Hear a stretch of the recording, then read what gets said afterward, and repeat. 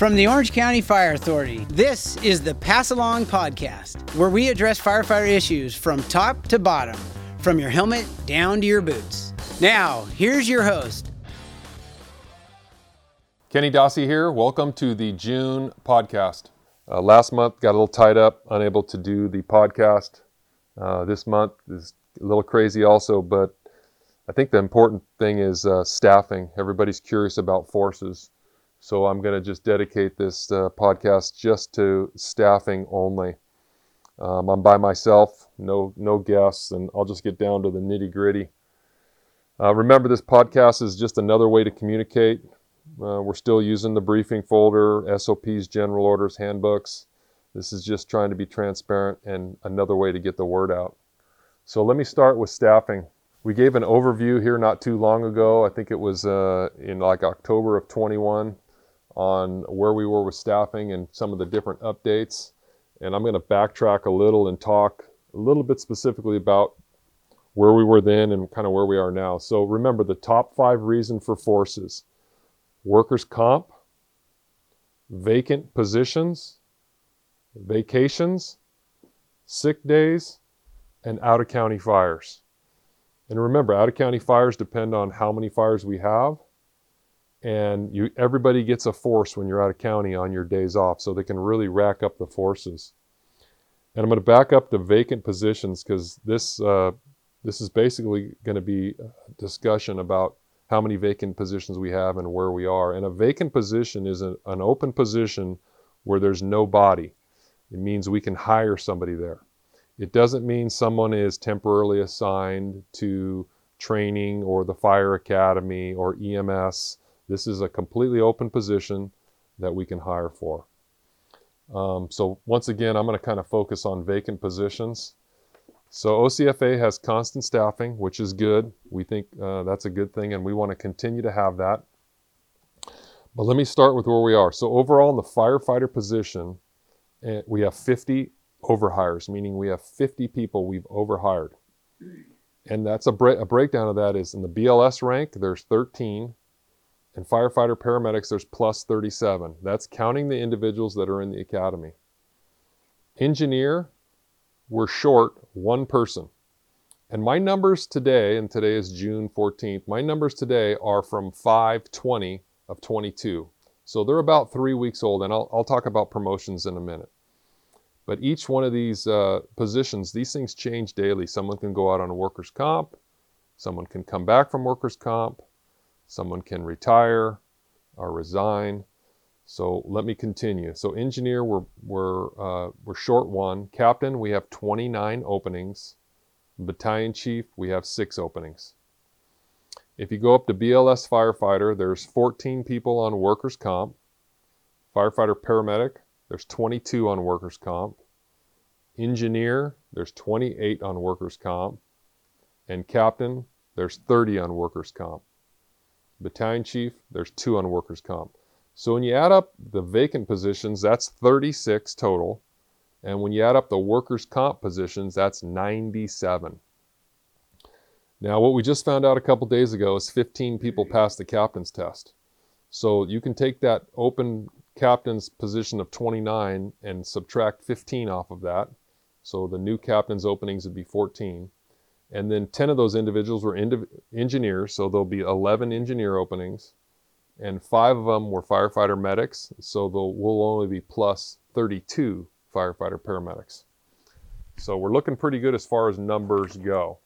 Overall, after promotions that are coming up here on the 17th, starting with firefighters, obviously were filled.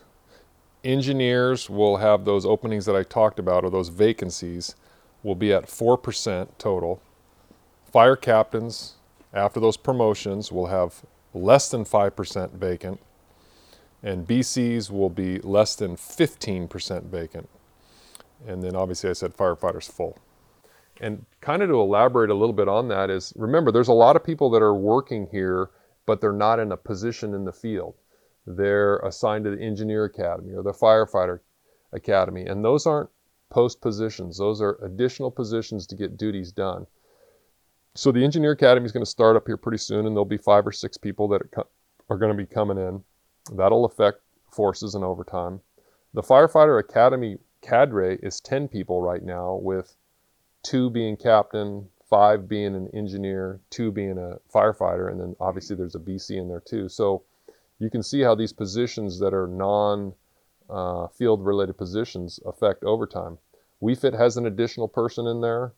Medic school, we have 10 people in medic school right now. EMS has an additional fire captain. Mike Curtis is in there with COVID. And then we have 4 people on leave without pay. So you get a total of 36 people that are not in the field but are out doing jobs. That contributes to forcing. So what have we been doing to fill seats? Well, everyone's aware we've run a few academies here. We've got 3 firefighter paramedic academies that we've done. That's 53, 54, and 55. 55 is still in right now. They're going to get out in the next few weeks. And Academy 53 also had some BLS firefighters. That was the combo academy. We're doing 2 engineer academies. We're going to do 3 captain academies this year, and that's never been done before. And then 2 battalion chief academies. So we're pushing hard this year. We have a 1, 3, and 5 year plan. And if, I'll just go into, after this year, what I just talked about, moving forward for 23 through 27, the plan is to do 2 engineer academies, 2 captain academies, 2 firefighter academies, and they could be lateral depending on where we are. If we can get our own people to school, then those will be BLS firefighter academies, and then 1 BC academy. So that's 2023, 2024, all the way to 2027. And each one of those academies that we're putting together are done in the first 6 or 7 months of the year. So there's some leadway in the second half of the year for vacations, fire season, or if we're short, we can add an additional academy and do like this year, to where we end up having more people or run more academies than we have in the past. So hopefully that makes sense. Coming up in this year, in July 1st, Engine 42 will become a 4-person unit, and we'll be adding 3 firefighter paramedic positions to the 4th seat there.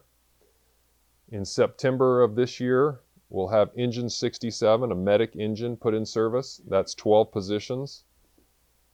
And also in September, we'll have Truck 56 with 12 positions. Academy training with the cadre, we'll get 6 positions. It was in the budget this year, along with the battalion chief assigned to training. So that's a total of 34 new positions this year. Some of the unknowns, but I think this plan helps cover, is another COVID surge.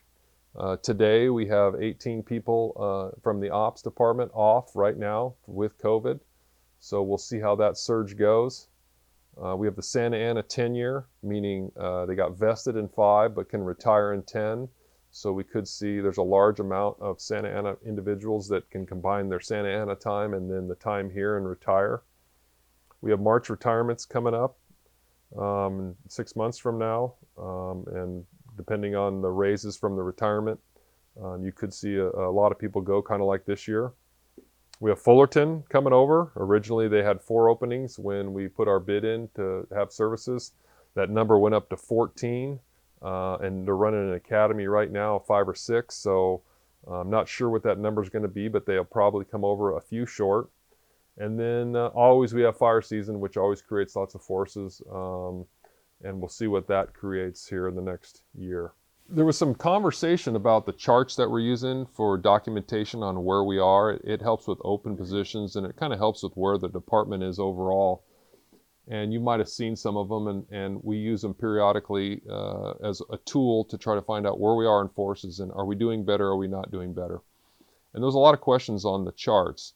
And I think the important part is the numbers that are on those charts were established back in 2017 when we first started the charts and having some staffing issues. And if you look at those charts, our forces are definitely coming down. They're still bad for captain. They're still not great for engineer. I think firefighter medics are doing pretty good, and I think BLS firefighters are doing pretty good, obviously, because of the numbers I just read off. But they're working. And what common questions asked to me a lot of times when I'm in the station is, hey, I'm a captain and I got forced 5 times. And your chart says it's only 1.6 times in last month. And I said, well, it's a chart that counts every single captain that's working. Not individuals on workers' comp, but it counts all the captains that are working. So if you're getting forced 5 times, someone else is probably getting forced 0.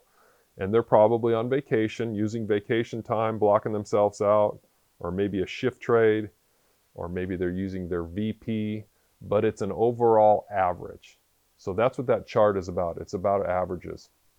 And the last part about that chart that I think is important is it was brought to my attention, hey, you're not counting forces unless they're 14 hours or more. And so I did a little research and found out that a committee was formed when they came up with these charts, and they, for whatever reason, decided not to count those, whether that was 12 hours or less, you can get your own relief, or the boxing matches that everybody gets a force, or the hockey games, everybody gets a force, or the out-of-county assignments. They decided not to use them. So, it's just a chart, and the numbers are the numbers. We don't want to change the numbers that we use to see if we're getting better or not getting better. But what I did is I ran a report that showed forces for captains in April, with not counting the 14-hour forces. It was 1.6 forces. And then I said, count all the forces. 4 hours are great. And it jumped up to 1.7. So it's not a giant number, but it's definitely a little bit of a difference. But it definitely shows kind of where we are overall for forces.